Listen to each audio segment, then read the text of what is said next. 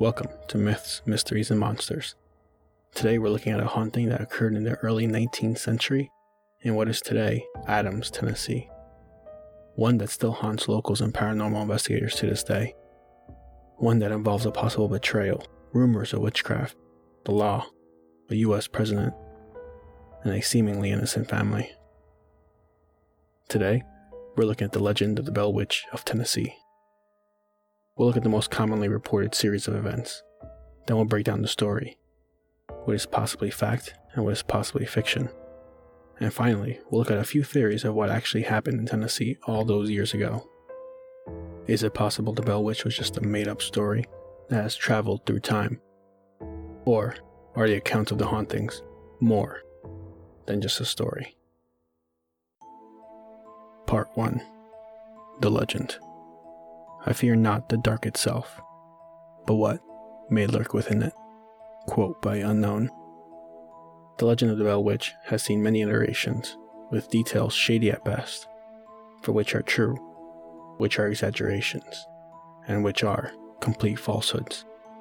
We've taken a look at several different variations and pieced together what seems to be the most detailed account of the events in Tennessee in the early 1800s. The 1800s were a time of great expansion for the United States, a time for opportunistic families to purchase land and try their hand at farming. In 1804, the Bell and the Batts families were both one of these opportunists and traveled together with other families to new lands of Tennessee. Little did they know that their fates would be intertwined for more than just a travel. The Batts family were very early on affected by the harsh environment of the 1800s. The patriarch of the family, Frederick Batts, was struck ill and left unable to do much work several years into arriving into the new lands, while the matriarch of the family, Catherine, or Kate for short, who was left to take on many of the responsibilities of the farm, was seen as a tough and often mysterious woman. So much so, many of the townsfolk believed she practiced witchcraft in the dark recesses of her home. Due to Frederick's illness and inability to assist with tending the farm, it was decided they would start to sell off pieces of their land. One of their first takers were their neighbors and fellow travelers, the Bell family. The Bell family consisted of Lucy Bell and her husband John Bell, along with 6 of their children, and many were well liked in the surrounding town. John Bell was a successful farmer in their previous farms, and in Tennessee the outcome was no different, even becoming a prominent member of the local Red River Baptist Church.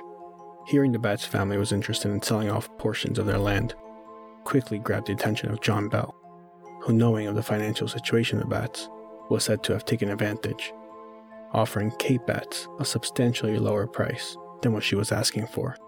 With no other option, the Batts family took the offer, but the transaction also produced a newfound hatred from Kate Batts onto the Bell family, specifically John Bell. It wasn't long after this, in 1817, that John Bell also purchased a young slave girl from another farmer, Benjamin Batts, brother of Kate Batts. Although the sale was complete, John Bell claimed he would return for the girl in a few days, instead of taking her immediately. Upon his return, Benjamin Batts felt the girl was worth more than the price Bell had paid, and wanted to resell her. After some negotiations, John Bell sold the girl back to Benjamin Batts for a much larger price than what he originally paid. This drew harsh criticism from Kate and her brother Benjamin, tacking onto the already growing anger towards John Bell. But instead of spewing his own anger, Benjamin Batts took action and filed a lawsuit against Bell. While at first the church felt Bell was justified in his actions, the courts disagreed. John Bell was found guilty of usury, or charging excessive interest. With this spreading throughout the towns, the Red River Baptist Church decided to distance themselves from John and went the extra length of excommunicating him. The effect of no longer being part of the church is something that is often cited as what allowed for evil to enter the Bell home. In the fall of 1817, while out tending to his land, John Bell and his son Drew began to hear the sound of a strange growling. As they ventured further into the cornfields, they spotted an animal that John Bell would later describe as having the body of a large dog and the head of a rabbit. The sudden appearance of the animal frightened the two and triggered John Bell to fire several shots at the creature. Believing to have struck and killed it, the two Bells cautiously approached the animal to find it gone, leaving no evidence behind. The Bells would return home where all seemed back to normal, until that night, where the sounds of knocking began to emanate from the outside of their log cabin. At first the sounds were low, but with each passing day, the sound became increasingly more forceful and loud. Yet each time John Bell and his children would rush out of the cabin, there would be nothing in the vicinity or any evidence of someone or something banging on the cabin. Little did the family know this was just the beginning of their nightmare terrors that would soon become an everyday occurrence. Following this, the children began to complain of the sounds of scratching coming from their beds, fighting dogs on the outside, furniture being moved and thrown about, yet there would be no evidence of such occurrences. It seemed as if time went on, the soon-to-be malicious spirit grew in strength. The children would then experience more tangible events, their blankets and covers being pulled from them, as well as their pillows seemingly taken from them and tossed across the room as they slept.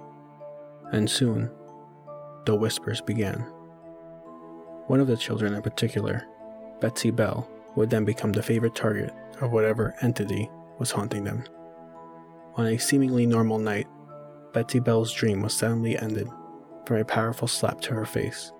Terrified, as she made her attempt to move, she found her head tied to the bedpost, locking her down to endure the brutal slappings on her face. As her screams awoke the rest of the family, they rushed in to find her laying with hand-sized welts across her face. From here on out, most of the family would begin to experience physical events, including guests when they would arrive at the home. With the spirit increasing in strength and more visitors coming to see these events, one asked aloud, "Who or what are you?"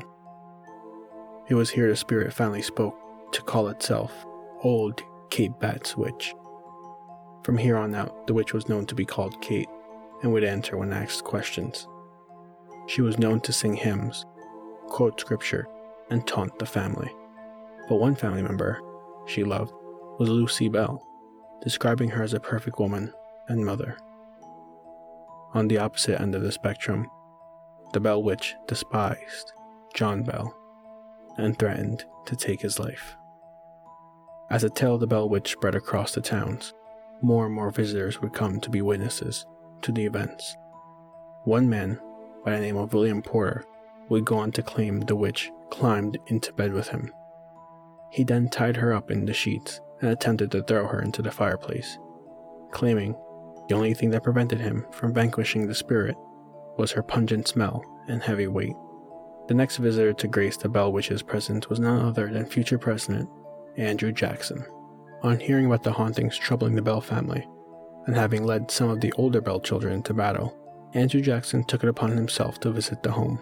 During the journey there, Jackson traveled with a few men, one of which was a self-proclaimed witch tamer. On reaching the outskirts of the farm, the wagon the group was riding on became so heavy, the horses, try as they might, were unable to pull it. It was here when Andrew Jackson proclaimed, "By the Eternal, that must be the Bell Witch." The proclamation drew a response from a female voice allowing them to proceed, though, within 24 hours, the group had left the farm. It is rumored after experiencing a large amount of paranormal activity, including one of his men being thrown out of the home, that Andrew Jackson announced, "I'd rather face the whole British Army than face the Bell Witch again." As the years of the haunting went on, the health of the Bell's home's patriarch slowly began to deteriorate. John Bell would experience episodes of choking, swelling of the tongue, inability to swallow, and even the inability to speak. And on December 19, 1820, John Bell would not wake from his sleep. He appeared to be in a coma, which led his family to rush to his medicine cabinet, only to find a mysterious vial with a foul liquid. When one of the boys gave the liquid to the family cat, the cat immediately seized up and died. With the death of the cat, a loud cackling was heard, and the Bell Witch proclaimed, I gave old Jack a big dose of that last night, which fixed him. John Bell died the very next day. It's said after his death, the hauntings virtually ceased for the time being, except for during his funeral, where the Bell Witch was said to be heard laughing and singing drinking songs. The witch was seen again 1 year later when Betsy Bell was set to marry Joshua Gardner, a longtime fiancé of hers. The witch would appear constantly to taunt and harass the two, and warn Betsy of marrying Joshua. Eventually, this was enough for Betsy to call off the engagement. Years later, she would go on to marry someone else. Part 2. Deconstruction. I believe in ghosts, but we create them. We haunt ourselves. Laurie Anderson. The story of the Bell Witch has had many variations in the past, mainly due to the story being mostly told orally until the late 1800s. The first book or full account of the events that transpired on the Bell farm came about in the book Authenticated History of the Bell Witch by Martin Ingram. The book did include a chapter in it that was taken from the diary of Richard Bell, one of John Bell's children, in which he laid out the events that occurred on the farm. But it was only a chapter. So let's break down the story and see if we can make out what is fact from fiction. Let's start with the Batts family. The involvement of the Batts family ranged based on who is telling the story. While the excommunication of John Bell from the church and being found guilty for usury seems to be historically accurate, as the records show, it seems like everything else involving the Batts or Kate Batts is often exaggerated or non-existent. Some retellings of the story have Kate Batts being a widow who was at one point engaged to John Bell, but after he broke up with her, she swore revenge. Another retelling has Kate Batts dying after the sale of the farm and placing a curse on John Bell, leading to her returning as the witch as opposed to her sending the witch. In reality, the real Kate Batts lived a long time, well past John Bell's death. Other retellings omit Kate Batts completely from the story, and some historical documents seem to show this is likely the most accurate version of events, with even the sale of the land to the Bells from the Batts being part of the fabricated story. Now let's look at the events with Andrew Jackson. It was said after these events that Andrew Jackson would never speak of what happened that night ever again. How convenient. Jackson was known as a man with a tough exterior and a very short temper.